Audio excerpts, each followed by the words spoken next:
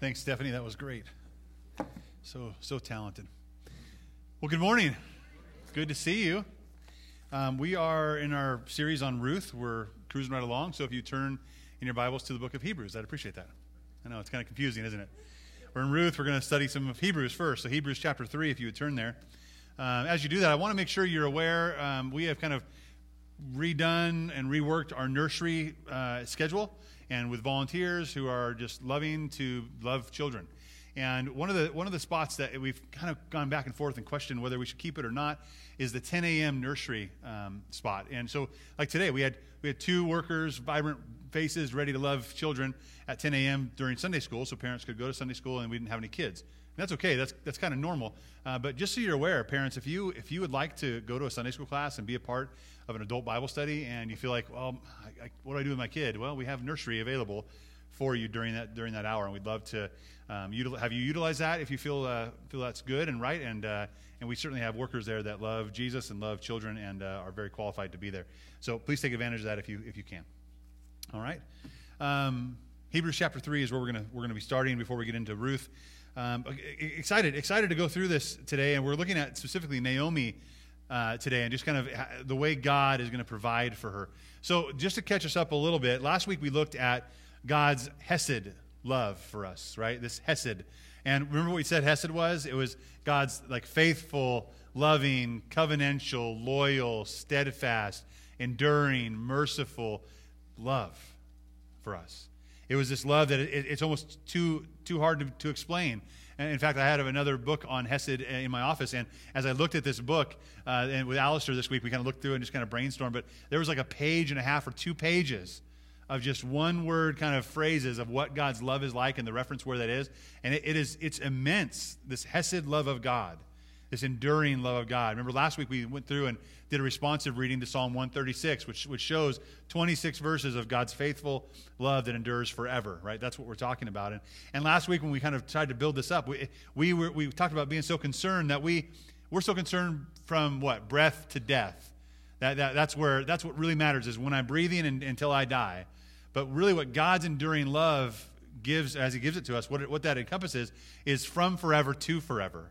That's his enduring love. That before the foundations of the world, he knew you, and he had in his mind an enduring love, not only for the Trinity of God, the Father, Son, and Holy Spirit, the unity there, but an enduring love for you and I, his creation, who would eventually be his own people, and he would draw those people into a relationship with him, that he could be with them and we could be with him forever. So it's enduring. It's from before the foundations of the world, and it goes all the way into eternity forever, right, with Jesus. It's not just breath to death, this enduring love. And I mentioned it, we likened it to a parent's love, right? Because it's hard to kind of, how do you explain that love? And there's different types of love and different feelings we have towards our children or towards each other. But a parent's enduring or Hesed love would look very similar. Like as soon as I knew my wife was with child, this love inside of me started to well up. And even before that, the prospect of living out that legacy and giving that to someone else, even before conception, right? But once we knew, like there was this enduring love that was wanting from our heart to pour into a child and see that child would come to grow and know the Lord and come to this fruitful place of love, being loved and loving others and hope and joy and having this full rounded person, right? And we talked about it not being like, well, I want my kid to be a doctor. Like that's what I'm going to move towards. It's not that, right? It's something bigger and deeper. That it's more profound. And ultimately for a Christ follower, a parent who's a Christ follower, it's that they would know Jesus and have that eternal, enduring love from God for them, and that would endure long into eternity for them as well. And that's the liking. And what we said last week is this. As a parent, I would do what? Anything for my child. There's nothing I wouldn't do for them. And that's this enduring love. And I kind of broke a fallacy of like that statement we make, like, well, you know what? This is what I'm going to do with my kid, and there's nothing going to get in the way. And I kind of get that, but I mentioned that things do get in the way, don't they? We have our thoughts in mind for our children and for something, a future for them, and things get in the way. Amen?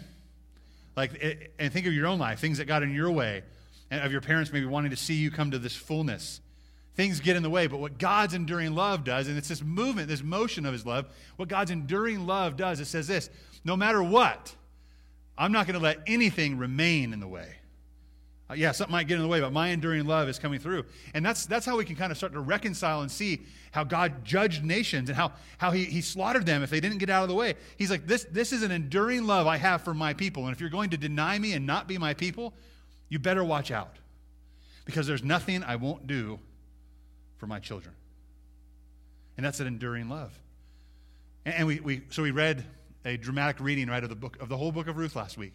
We got to hear the whole book and kind of try to start focusing our heart and our mind on this lens of Hesed, how we see it portrayed from Scripture and from God's love and from the book of Ruth.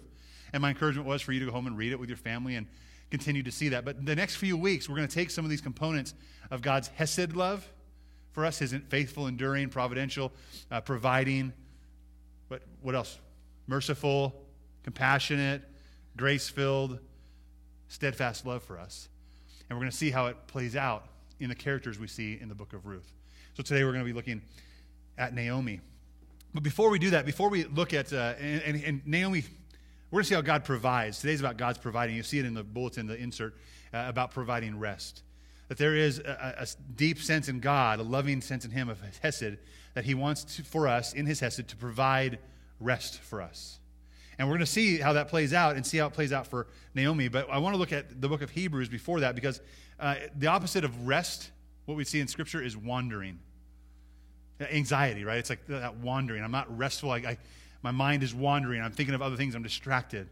And we're going to see how this kind of happened even for Israel way, way, way back in Exodus and how the author of Hebrews mentions that and sees how we are there fighting against God's rest because of our wandering heart. Okay, so let's pray, and then we'll get into our scripture, our text of Hebrews 3:12. Father, thank you. Thank you so much for your enduring love, this faithful, merciful, compassionate, grace-filled, steadfast love that you have for us, God. It's truly indescribable. And Father, we want to rest in that love. We want to hope in that love. So today, as we gather, we gather with hearts that are bowing before you, humble before you, asking that you would fill us up, that you would be also our treasure, the one we seek the most, the one that can really fulfill. God, we ask that as we go into your word, that you would open it and open our eyes and our hearts and minds to be receptive to it. God, that you would teach us from it, you would challenge us, and you would change us. God, that we would leave differently than we came in because of your great love that you have for us. And we pray this all in Christ's name. Amen. All right, so we're in Hebrews chapter 3, and we're looking at verses 12 through 19. I want us to, I said this to early service, this is a rich, rich text. I almost wish we had a whole week or two just to concentrate on this text, right, and to pull it all apart.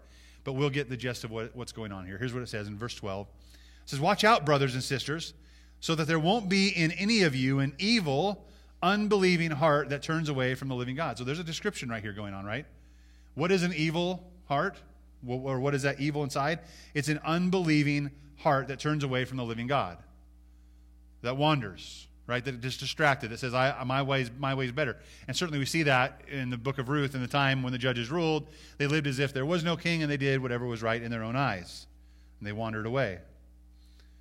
Going on. And he says, but encourage each other daily. So there's this propensity to evil, but encourage each other daily while it is still called today, so that none of you is hardened by sin's deception.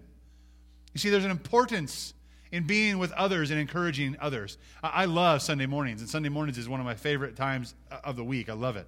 But there's more to this body and to this encouragement that happens on Sunday morning. We need to be daily in each other's lives, daily in prayer for one another, encouraging one another, so that, it says, none of us is hardened by sin's deception. So when we wander, it's not because, I know this is better. It's that I was deceived in thinking it was better. And sometimes I need that swift kick in the pants, right? And say, hey, that's not better. Wake up. This is what's better. And that comes from our brothers and sisters in Christ. It comes from us, right? Encouraging one another and loving each other towards Jesus. That's really important. So going on, it says, so encourage each other while it's still called today, so that none of your hearts is hardened by sin's deception. Verse 14, "For we have become participants in Christ, if we hold firmly until the end the reality that we had at the start, this faith and hope in Christ. And as it is said, today, if you hear his voice, do not harden your hearts as in the rebellion." quoting scripture there, and he goes in 16, for who heard and rebelled? Wasn't it all who came out of Egypt under Moses? With whom was God angry for 40 years? Wasn't it those who sinned, whose bodies fell in the wilderness? And to whom did he swear that they would not enter his rest? If not those who disobeyed. Now look at verse 19. So we see that they were unable to enter because of unbelief.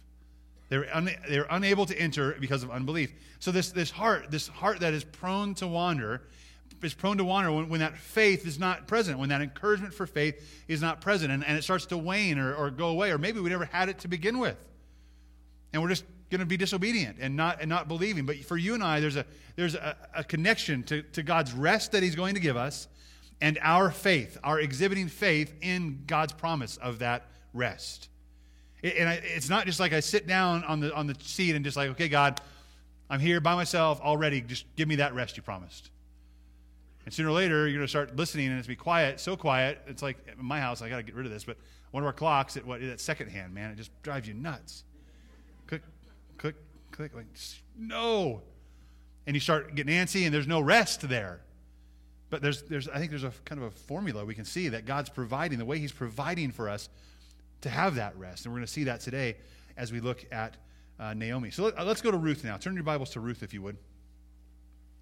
I want to see how this wandering and this lack of rest is present as we saw in the beginning of Ruth. So we're in Ruth chapter 1, and we're going to read verses 1 through 5 together. And just kind of, I want you to see the parallel happening here. In Hebrews, the author is talking about the Israelites who came out of Egypt.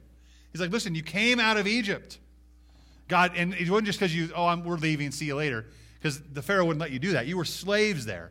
But God sent Moses and He sent Aaron. He said, no, go and tell Pharaoh what? Let my people go, or else. And a lot of or else happened because Pharaoh got in the way of God, got in the way of God's enduring love for His family, His people. And eventually Pharaoh's like, fine, I've had it. You've taken my son. Go, leave, get out of here. And they go into the desert. And they're there, and even then, last week we saw in Psalm 136 that Pharaoh decides, you know what, I want him back. No, you can't go. So he starts chasing him, right? And they get to the Red Sea, and what does God do? Parts the sea because of His enduring, faithful love, right? His steadfast love endures forever. And they go across on dry land. And what happens? Pharaoh's right behind him, and he goes in the Red Sea, he starts to cross with his army, and what happens? God hurls the sea at him, or hurls them into the sea. Like, oh, no, you can't go. You're done. These are my people. These are my family. Stop pursuing. Let them go. And they're in the wilderness after that. And they're going to go into the promised land eventually, right? And they're on their way, and God's providing manna for them to eat. And they should be focused on God and what's happening. Distractions happening. Moses leaves for a little while, goes up on the mountain. What happens? They build a false god to worship, a representation of God, whatever God they wanted to worship. What are you doing? Don't you know what we just did? Oh, we think we'd be better off back in Egypt. Are you kidding me? God just brought you out of there? And Pharaoh, who wants to make you slaves, decided he didn't want to let you go, and then he pursued. So God continued to deliver you by wiping him out and wiping his whole army out. But you still want to go back? And God's like, I want to stop wandering. I want to give you what? I want to give you rest. When you enter the promised land, you're going to have rest there. That's what God wants to give. He's providing that to them. And so they get to the edge of the promised land. They send spies in. 12 spies go in, right? They come back and what? They're all excited, like, yeah, this is going to be awesome. These huge people are there. No chance compared to God. No, it's only 2 of them say that. Only 2 of them say, yeah, we can do this. But 10 of them convince the others. No, you can't. This is what they say, right? This is in their mind. You wouldn't believe what's in there. And that comment stirred in the hearts of the rest of the people unbelief. Because you're right. I just can't believe it. I can't believe that God could actually provide for us over all of that. Do you want to look back behind you again? See the Pharaoh and his army floating in? I mean, did you not see what God has already done? He's providing for you. So judgment came up because their hearts were distracted. Their hearts wandered away. Our hearts are prone to wander. They couldn't see it. They couldn't feel it. They didn't trust that God would provide for them in that way. And He was so ready to provide. So what happened? It said the bodies of that generation died in the desert. That generation was not allowed to enter the promised land, and not until the next generation, right? And bodies were there in the desert. Because they're prone to wander. Because they resisted the provision of God and the rest that God was going to give. And then we see this whole problem happen again. They get into the promised land. Generations later, they get in the promised land. They fail to clear it all out. And we saw what happened when we started this series in the book of Judges. And that was the days when the judges ruled. It was chaos. It was chaos because they allowed these other people, these other distractions to be there, and they allowed their hearts to wander. Not much different from today, is it? I just want for us, for me, I want to find rest. I want to feel that provision of God and feel that rest that he's offering for us. So let's look at Ruth. Let's see what happened with Naomi. It's kind of a recap as well. Ruth chapter 1, verses 1 through 5. During the time of the judges, we talked about that, there was a famine in the land. There's judgment here. Something's occurring. You're disobedient. There's famine. A man left Bethlehem with his wife and 2 sons to stay in the territory of Moab for a while. We talked about this. This is not a nice place you should go. This is not the Holiday Inn Express, right, of your Christian faith. This is like the drudges. This is like the basement of unbelief. There's no support there, nothing there that's going to help you thrive as a believing family, to be encouraged in your belief. It's not going to help that at all. Sin is going to creep in. But listen to what happens. So God's given them the land. They're in the land. Their generations are there. You have Elimelech in Bethlehem, the house of bread, right, where it should be full. And even the text says later, we said this a few weeks ago, that when they left full. They had everything they needed, except they needed to obey, and then God would continue to provide and bless. But they didn't. They decided to leave, and they left full, and they went away. And then Naomi, it says she returned what? Empty. She returned empty. He left. And Elimelech said, we're leaving. He wandered away from where he should have stayed. That's always where it starts, isn't it? In our hearts today, it could be, I'm going to wander away from that group of people that was investing in me scripturally, maybe your Bible study. I'm going to wander away from church for a little while, from gathering together, and because I don't want to have, I don't know, it just kind of feels icky sometimes and hard. It does, but when you leave, you're leaving, you're wandering away. And God's desire is to provide for you and provide rest, but not as you wander. He can't do that as you wander from him. He wants you to come to him and find that rest. So a man left Bethlehem and went to Moab, and then it says in verse 3, 2. They were Ephrathites from Bethlehem in Judah. It's like, what are you doing in this foreign land? You're supposed to be these people. You should be back with your people. They entered the fields of Moab and they settled there. So they left and they entered somewhere else. That's that wandering. It said Naomi's husband, what? Elimelech, he died. She was left with her 2 sons. The 2 sons took Moabite women as their wives, one named Orpah and the second was named Ruth. After they lived in Moab about 10 years, both Mahlon and Chilion died. And Naomi was left without her 2 children and without her husband. You see this wandering again. You see it in the desert with the Israelites out of Egypt. This wandering led to bodies all over the desert. People died there in that wandering area.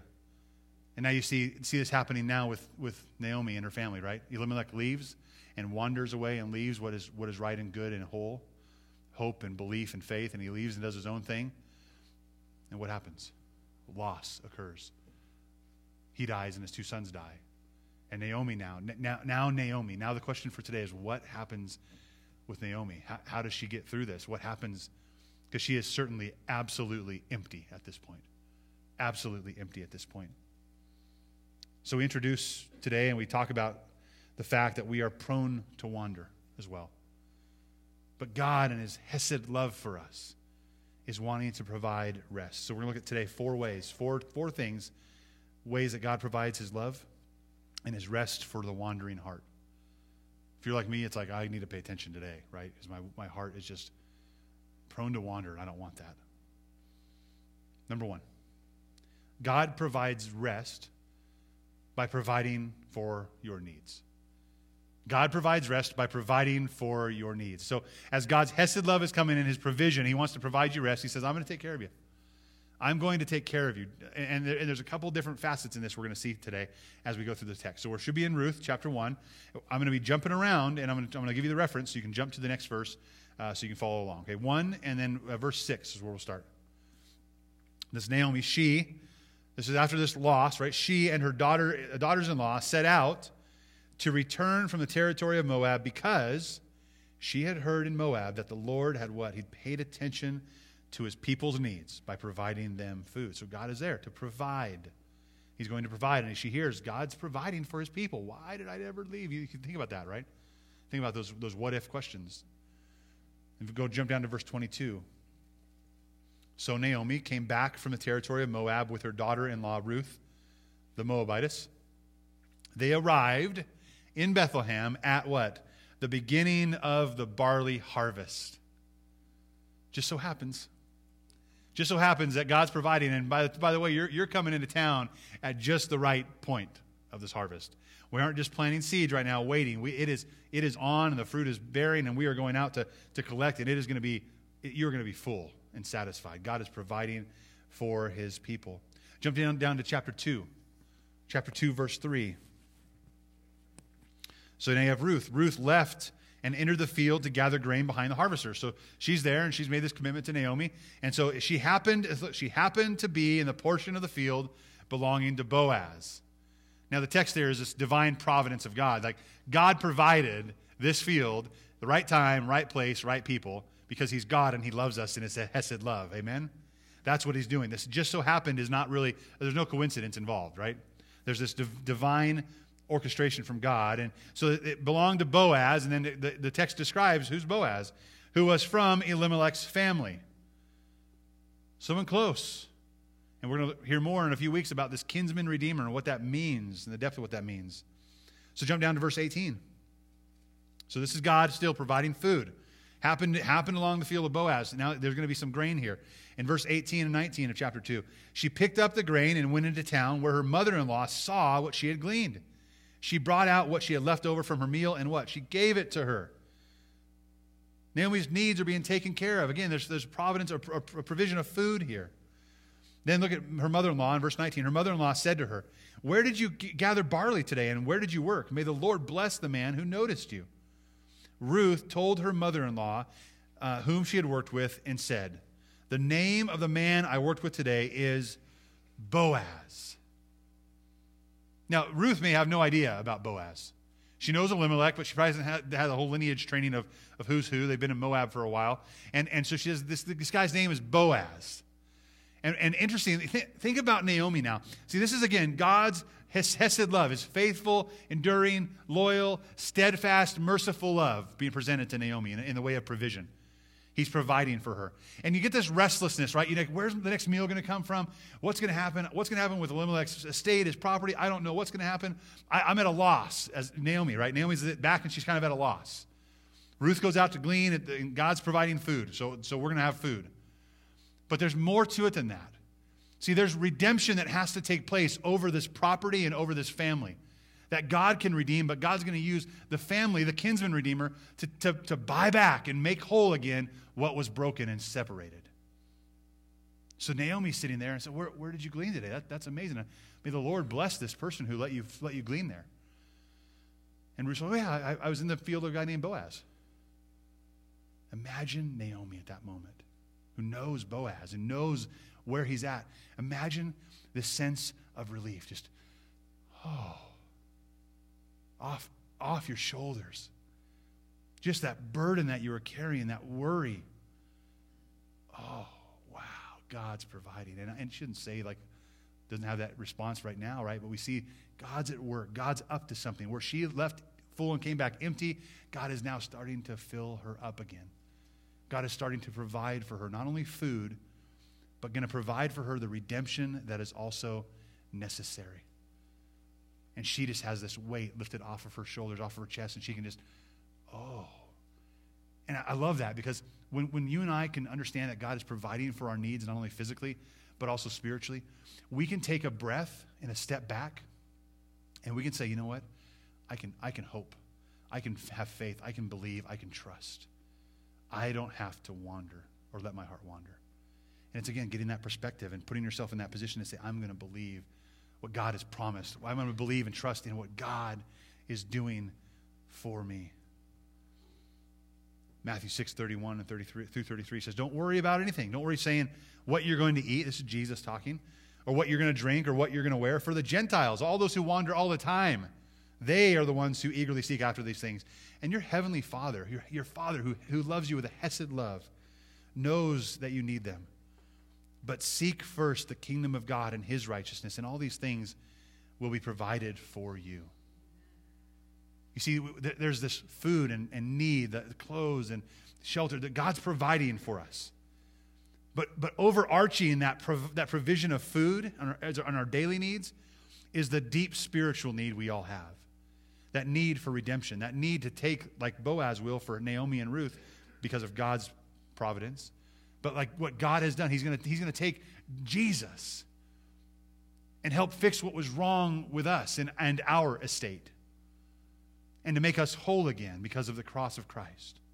There's a redemption that's offered, and that is our most pressing need. And if we would seek first to humble ourselves and gain a righteousness that was not our own but came from Jesus, he will then add all the other stuff unto us as well. God is a providing God. In his hesed love, he's providing, and he wants to provide rest. See, when Naomi had food, she was comfortable, right? When Naomi had food, it was good. My stomach's full. But when she had redemption, she had rest for her soul. Number 2, as the hesed love of God provides rest, it does so through vulnerable community. God provides us rest through vulnerable community, through each other. So back in Ruth chapter 1, we're going to see how this plays out. Verses 19 through 21. The two of them, that's Ruth and Naomi, traveled until they came to Bethlehem. When they entered Bethlehem, the whole town was excited about their arrival. The whole town is there. It's a community thing happening there. Like, whoa, this whole community is there. We heard you probably coming back home. We're waiting for you. We see you. We're there for you. We're the community, right? The whole town was excited about the arrival. And the local women exclaimed, "Can this be Naomi? Like, finally, she's back. I remember her from a decade ago, but she's back, and I thought she might be coming. I'm glad she's here. Can this really be her?" And I remember what Naomi, her name means, right? Sweet and pleasant. That's Naomi. Can this be Naomi? Look at her response. Verse 20. Don't call me Naomi. Call me what? Mara. Don't call me sweet and pleasant. Call me bitter, she answered. For the Almighty has made me very bitter. I went away full, but the Lord has brought me back empty. Why do you call me Naomi, since the Lord has opposed me and the Almighty has afflicted me? There's something we need to learn here. When we hear this, we see this text, and we're like, man, Naomi she's lost it a little bit. Like, she's struggling. You shouldn't be all bitter to God. What are you doing? We almost have this holier than thou outlook on Naomi. And what I want us to learn today, and what I think God's word really, really shows here, is that if God's going to provide rest for us, we have to be willing to enter into vulnerable community. Now, the example is not great, but you come in the front doors today, and half of us, or a quarter of us, right? We come in there and, hey, how you doing? Oh, I'm good. Good to see you. And how you doing? Good. And we're really not what? We're not good. Like, something's going on. We're struggling in some way. Maybe a quarter of us do that. We lie to the person at the front door of the church, right? Hey, how you doing? I'm fine. Really? Are you really? I mean, maybe you are. Great. But here's the way. We can wander and say, oh, you know what? It'll be fine. And not be honest. Or we can have that opportunity, take that opportunity as God is providing an opportunity for us to enter into vulnerable community and say, you know what? I'm struggling. Can you pray for me? This is what's going on in my life. What do you think? Do you have any wisdom? Could you point me in the right direction? Could you give me a text from Scripture? Could you give me a song that would just resonate in my heart? You see, the vulnerable community is important. Now, I get it. The front door may not be the place to share that with, right? You got people coming behind you, people in front of you. We're just trying to get all the hugs in we can and let you go. I get that. But before service might be the time to share that with someone. In your Sunday school class would definitely be the time to share that with someone or a group. The community that gathered around. In your home Bible study, your community group out in the world in homes. After the service ends and you stick around and you're talking with each other. Great opportunity to say, you know what, this is my community. I need to be vulnerable because God is going to provide rest for me if I'm vulnerable. It's very commendable what Naomi did. Very commendable. She was honest. she was real. And she was ready to take on whatever that meant, being real. She was ready to see what God was going to do. And you see glimmers from then on. You start to see these glimmers of change in her, of God doing a healing in her and a work in her, God working hard to fill her back up and provide her with the rest that he promised. Why? Because she decided to be honest and enter into vulnerable community. It's very important for you and I to do that. It's okay if you're not fine to say, you know what? I'm not fine. Because we've all been there before. And some of us that might be doing fine can help encourage others that aren't. Very important to enter into vulnerable community. Go down, look at verse 11 of chapter 2. There aren't 12 chapters in Ruth, turns out. Chapter 2, verse 11. Boaz answered her. Like this is talking back and forth to Ruth and kind of getting the story of what's going on and who this gal is. He says, everything you've done for your mother-in-law since your husband's death has what? Been fully reported to me. Now, we didn't see that fully reported. We saw a little bit of a snag of who it was. But fully reported, what does this mean? That this community that had gathered around Naomi was sharing this information for the benefit of her. And to people like Boaz who were faithful. They understood what is going on. They understood the role that Ruth was playing in Naomi's life. And they understood what was going on in Naomi's heart. Everything's been reported to me. How you left your father and mother in your native land and how you came to a people you didn't previously know. May the Lord reward you for what you have done. And may you receive the full reward from the God of Israel, under whose wings you have come for refuge. He's like, yeah, God's going to bless you. God's going to give you rest. And she's probably already feeling that. Ruth is. But through this vulnerable community that Naomi entered into, there's an opportunity now for her to grow and for her to have rest. Naomi's community knew her and knew what was going on. Her faith family cared. That's why it's so important that you and I, as the body of Christ, make this a priority.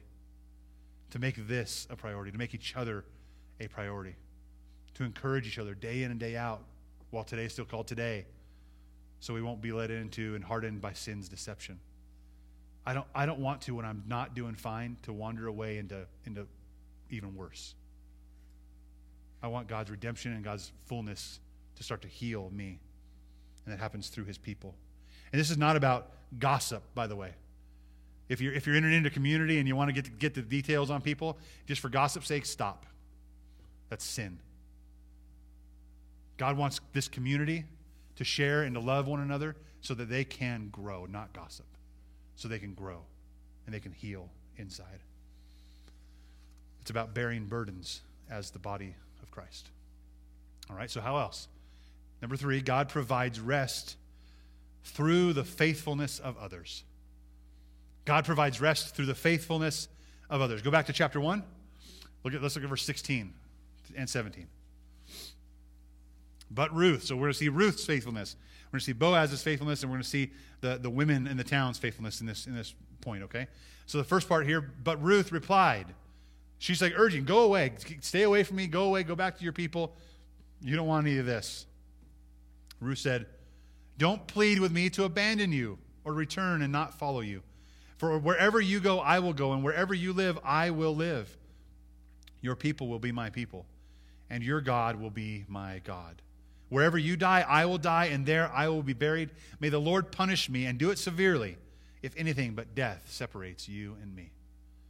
There's this faithfulness from a Moabite girl who really doesn't know Yahweh yet, but wants to have faith in Yahweh, but she's like, you know what? I'm just going to be faithful. And in her own heart, there was this provision that God was providing. God was saying, listen, you can go back to the house of bread with your mother-in-law Naomi, and something had to click, right? She comes from this place of Moab, way disobedient, different culture, way different gods, way different stuff happening, and she sees something different perhaps in Naomi. And at the least, something different. At the most, conversations after conversations about God and what it was like, and wishing that we never had come to Moab. And then God is drawing Ruth into this relationship by his enduring love as well. So God's providing for Ruth as well. But in Ruth's faithfulness is a way that God is also providing for Naomi. To care for Naomi, to help Naomi. Because when they get back, what happens? They need grain. So what happens? Go down to chapter 2, verse 2. Naomi says, or Ruth says, I'm all in. I'm with you.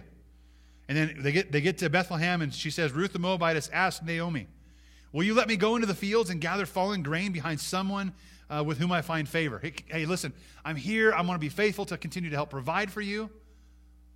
The indication is Naomi probably couldn't do that. She's probably at an age where she could not do that.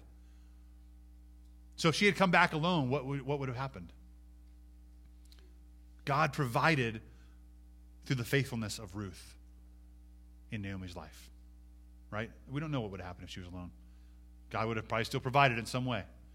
But God uses the faithfulness of others to provide for you and for me.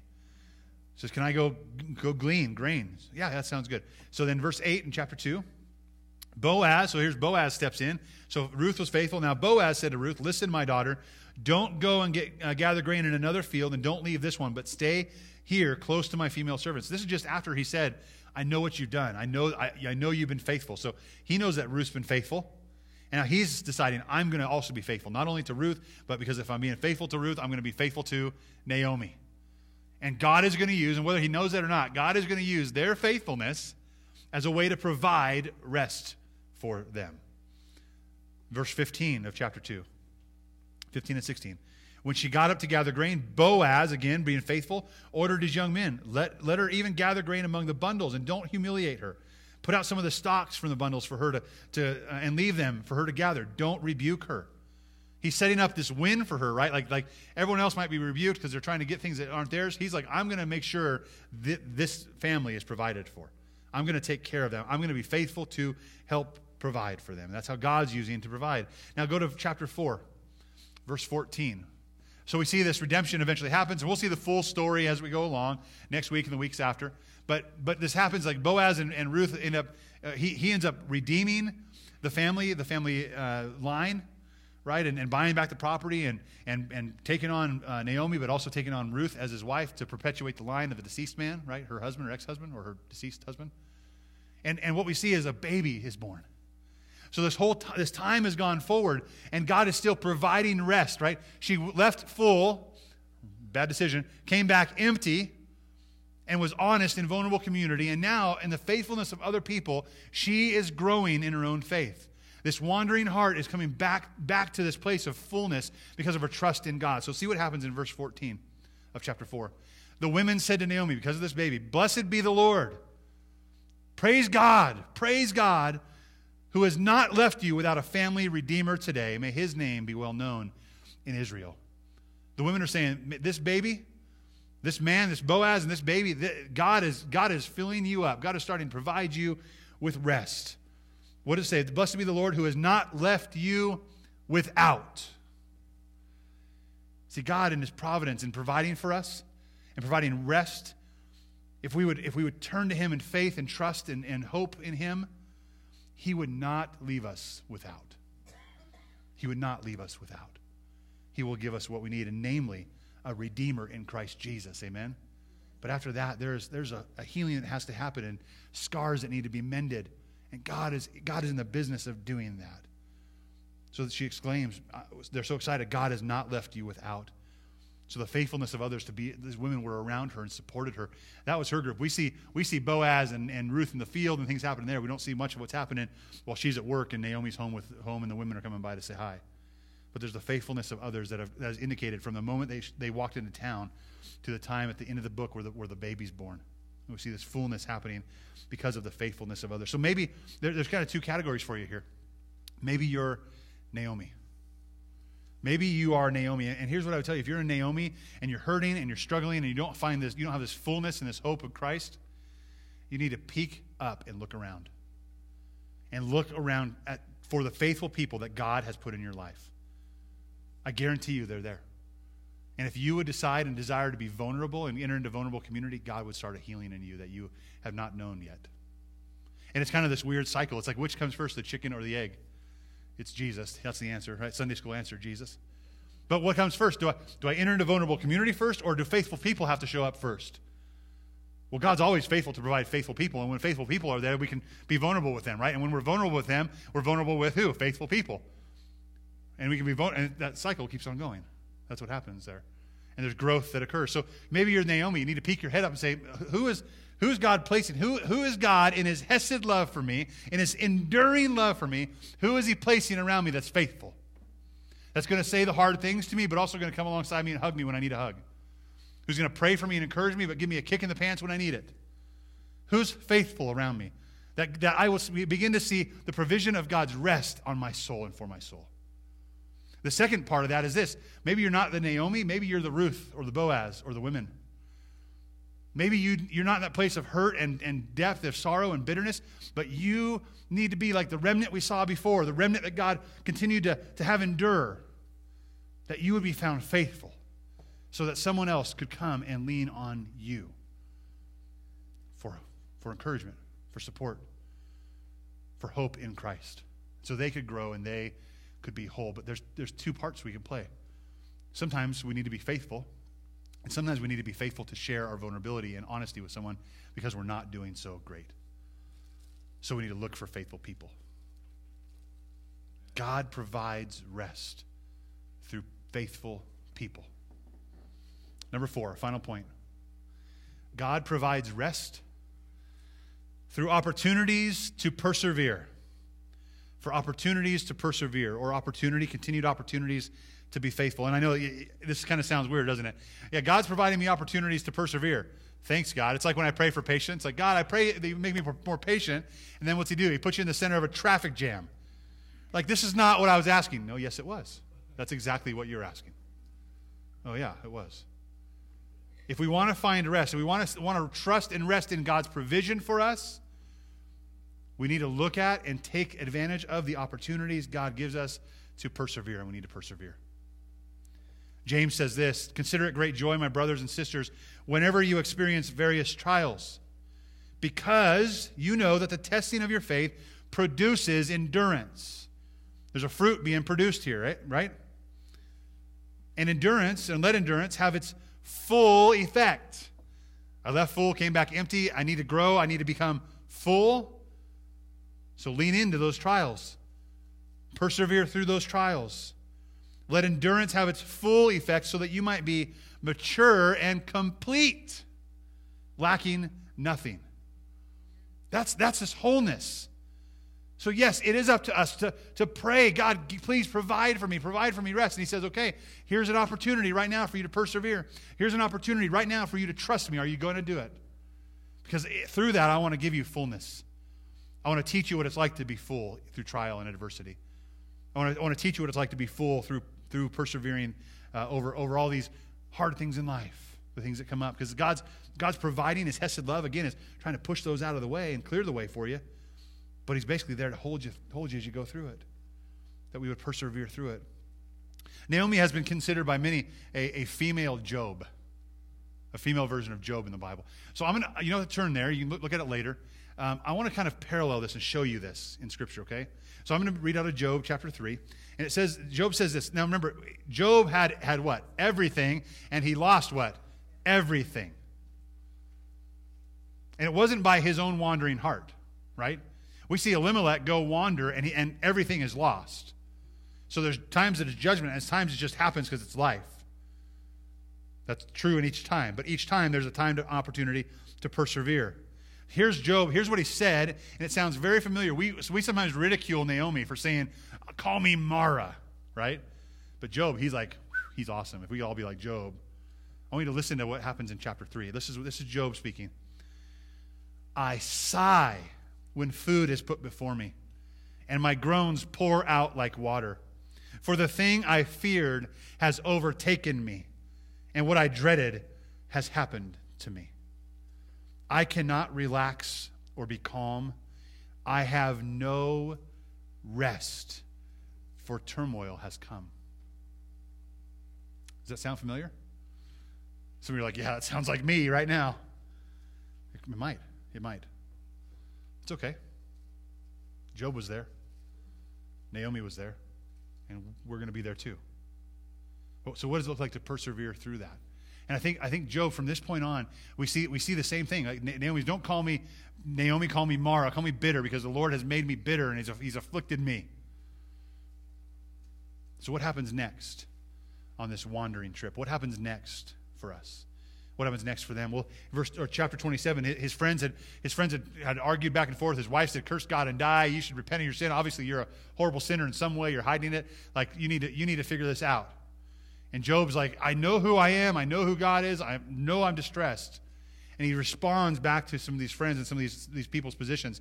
And in Job 27, he says this: "As God lives, who has deprived me of justice, and the Almighty who has made me bitter," honesty there, "as long as my breath is in me, and the breath from God remains in my nostrils, my lips will not speak unjustly, and my tongue will not utter deceit." Job says, you know what? Yeah, life is bad right now. This is not fun. I don't have a clue what God's up to. But you will not make me curse God and die. He had this heart inside of him, this setup saying, you know what? If I'm gonna have rest from him, I can't run away from him. I need to run towards him. I need to persevere. And that's the heart of what Job was doing. He was going to persevere through the trial, through the distress, through the turmoil that he was facing. And Naomi was also bitter, right? And she had suffered loss, but she decided to persevere. If you go to Ruth chapter 1 and look at verse 7 with me. So she had lost everything. And at that moment, she can decide, I'm going to just soak in my bitterness and curse God and die and stay in Moab and worship the Moabite god. Right? I want to worship Chemosh instead. She decided not to do that. Verse 7 says, she left the place where she had been living, accompanied by her 2 daughters-in-law, and traveled along the road leading back to the land of Judah. She's distressed. She's in the middle of a really tough trial, a really tough time. She's lost everything. What does she decide to do? Curse God and die? No, she says, you know what? I'm going back. I'm going back to the one I know who has an enduring, faithful, covenantal, loyal love for me.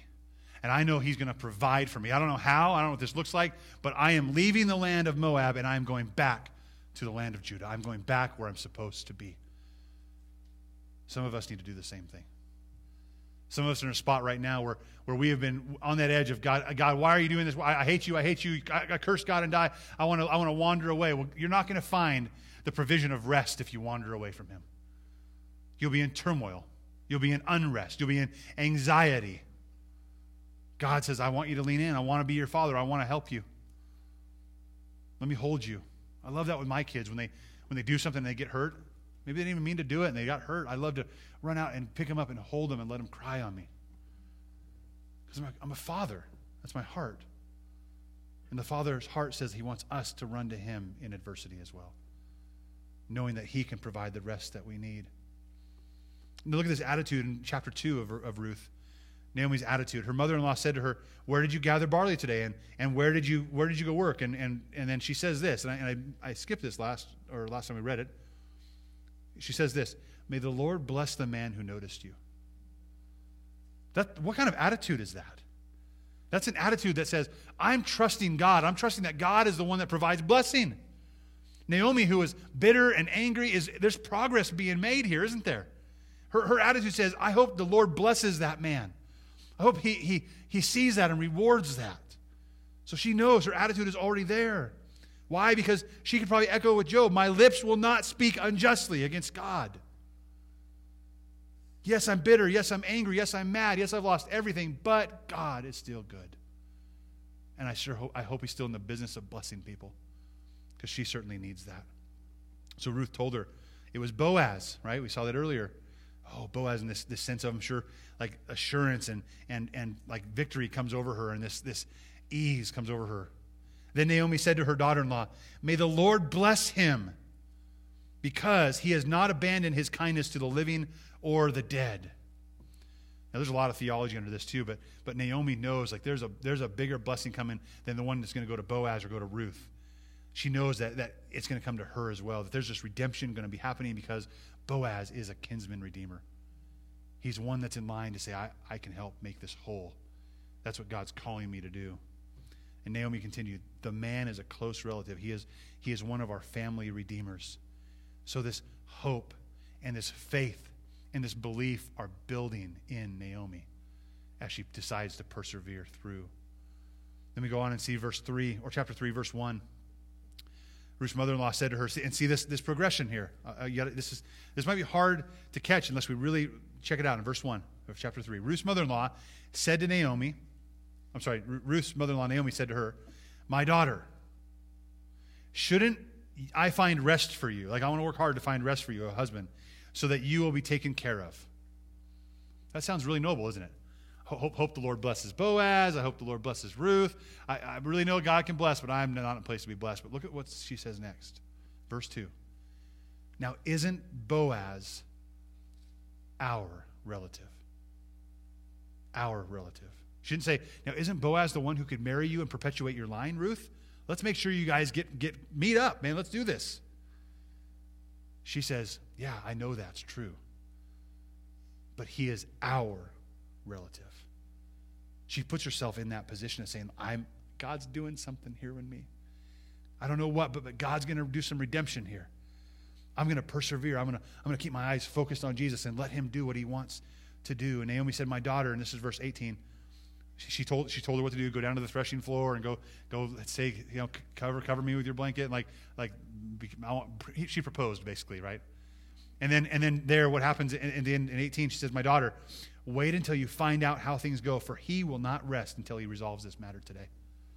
She's trusting in God again, saying, I know God is working something out. She's excited. She's now becoming the encourager, isn't she? She's becoming the support. She's becoming this faithful one to Ruth. But it's because she's persevering so that God, and as God provides her rest. So what happens with Job? In Job 42, we see this progression. He said, I'm not going to speak unjustly about God. And eventually there's this redemption that happens there with Job, and there's this healing that happens. So Job chapter 42, verses 12 and 13 and 16 and 17. And you can read the whole thing later. It says, so the Lord blessed the last part of Job's life more than the what? The first. Because the first, he was full, and then he was empty. And now what the scriptures say is, now he's even more full. He's even fuller. How amazing is that? Well, that's what God's doing, right? The idea of providing rest is giving you this fullness of rest. He owned 14,000 sheep and goats, 6,000 camels, 1,000 yoke of oxen, and 1,000 female donkeys. He also had, this is important, verse 13, he also had 7 sons and 3 daughters. We'll catch that for a minute. Hold it. Kind of put it here. Put a thumbtack in it. We're coming back to it. Job lived, now get this, he lived 140 years after this, and saw his children and their children to the 4th generation. You feel it inside of you right now? You feel like, oh man, this is cool.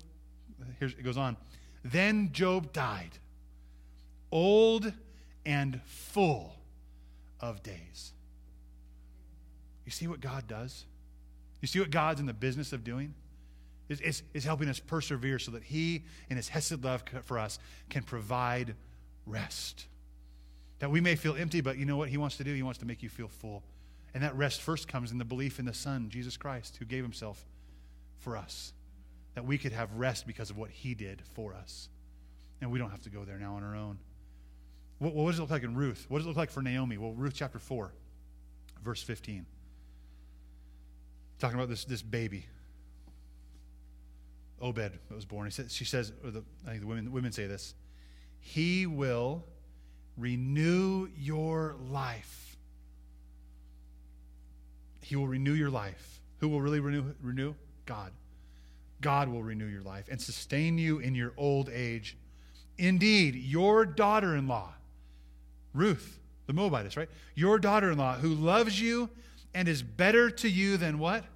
7 sons. You see this is Job. Job and his 7 sons. This is not on accident. The author is writing this and putting this in the story. They know this. Ruth is better to you than 7 sons, or is better to you than the fullness Job had in the 7 sons that God gave him after he lost everything. It's better than you than 7 sons has given birth to him, Obed. He will renew your life, sustain you. There's this fullness that Naomi has now that she could never have imagined having before. And she's an honest lady, isn't she? She says it how it is. And these women say, he's renewed you and sustained you in your life, and this woman's better to you than 7 sons. And she could have said what? How dare you talk about my 2 dead sons and my dead husband like that? How dare you diminish them? She's honest, right? She would have said, I can't believe you're talking like that. It'll never be like it used to be. But does she say that? No. She holds this little baby in her arms, and the joy of God's sustaining, providing rest overwhelms her. She's like, yep, God is good. God is good. Why? Because she persevered through. I want to go back to the book of Hebrews, last passage. Let's turn there together. I want to kind of tie this together with how we started. Chapter 4 of Hebrews. We talked about the wandering that happened in the desert, and that we don't want to be found there. We don't want to be in a place of unbelief, of rebellion. So where are we now? Hebrews 4, verses 1 through 2, and then we'll jump down to 11. It says this. Therefore, since everything we just talked about, I'm kind of paraphrasing that. Since everything we just talked about, and starting with Hebrews 3, the last part says this. Therefore, since the promise to enter his rest remains, let us beware that none of you be found to have fallen short. Now, this is important to understand what fallen short here means. How are we falling short? Like, what would be considered falling short? So we have this promise still remains from God that we would enter his rest. Beware not to fall short. So let's go on. What the fall short, we're going to tag that in a minute. For we also have received the good news just as they did, but the message they heard did not benefit them, fallen short, not benefit them, since they were not united with those who heard it in what? Faith. How do you fall short? Unbelief. How do you fall short? A lack of faith. A heart that says, I'm prone to wander, and then I'm going to wander and go wherever I want. That's how we fall short. And God's like, I want you to enter your rest. Stop falling short and put yourself short, and then follow me. Embrace me. Believe me for your hope. Believe me for your future. Believe me that I, in my love for you, will provide rest. So in verse 11 of Hebrews 4, let us then make every effort. I think Job did this. I think Naomi did this. Every effort to enter that rest, so that none of you will fall into the same pattern of disobedience, or the same pattern of what? Of wandering, of unbelief in who God is and who His love, what His love is for us. You and I have this opportunity every day to be encouraged by other people that are faithful. But God's providential love and His providing love, His hesed love for us, is there so you and I would be provided rest for our souls. And our souls are often weary, aren't they? And they need rest. For you and I, it's a matter of belief and faith and persevering through even the darkest hour of our life. That we'd be honest and come to a place where God can give us healing and God can give us fullness because of His great love for us. So you might be prone to wander, but God, in His faithful, covenantal, steadfast, enduring, merciful love for us, is ready to provide rest for our souls. Amen? All right, let's stand and pray together.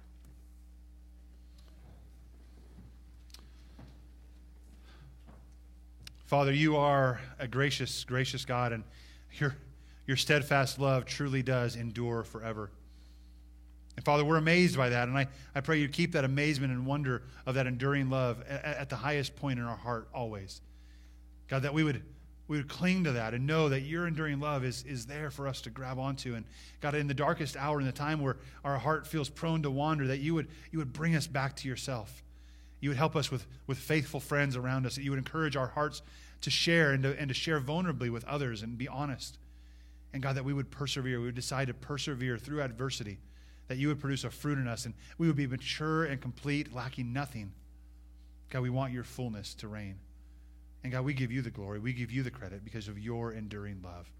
Help us to be more and more like your Son, Jesus. And we pray in Jesus' name. Amen. Well, as we close, it's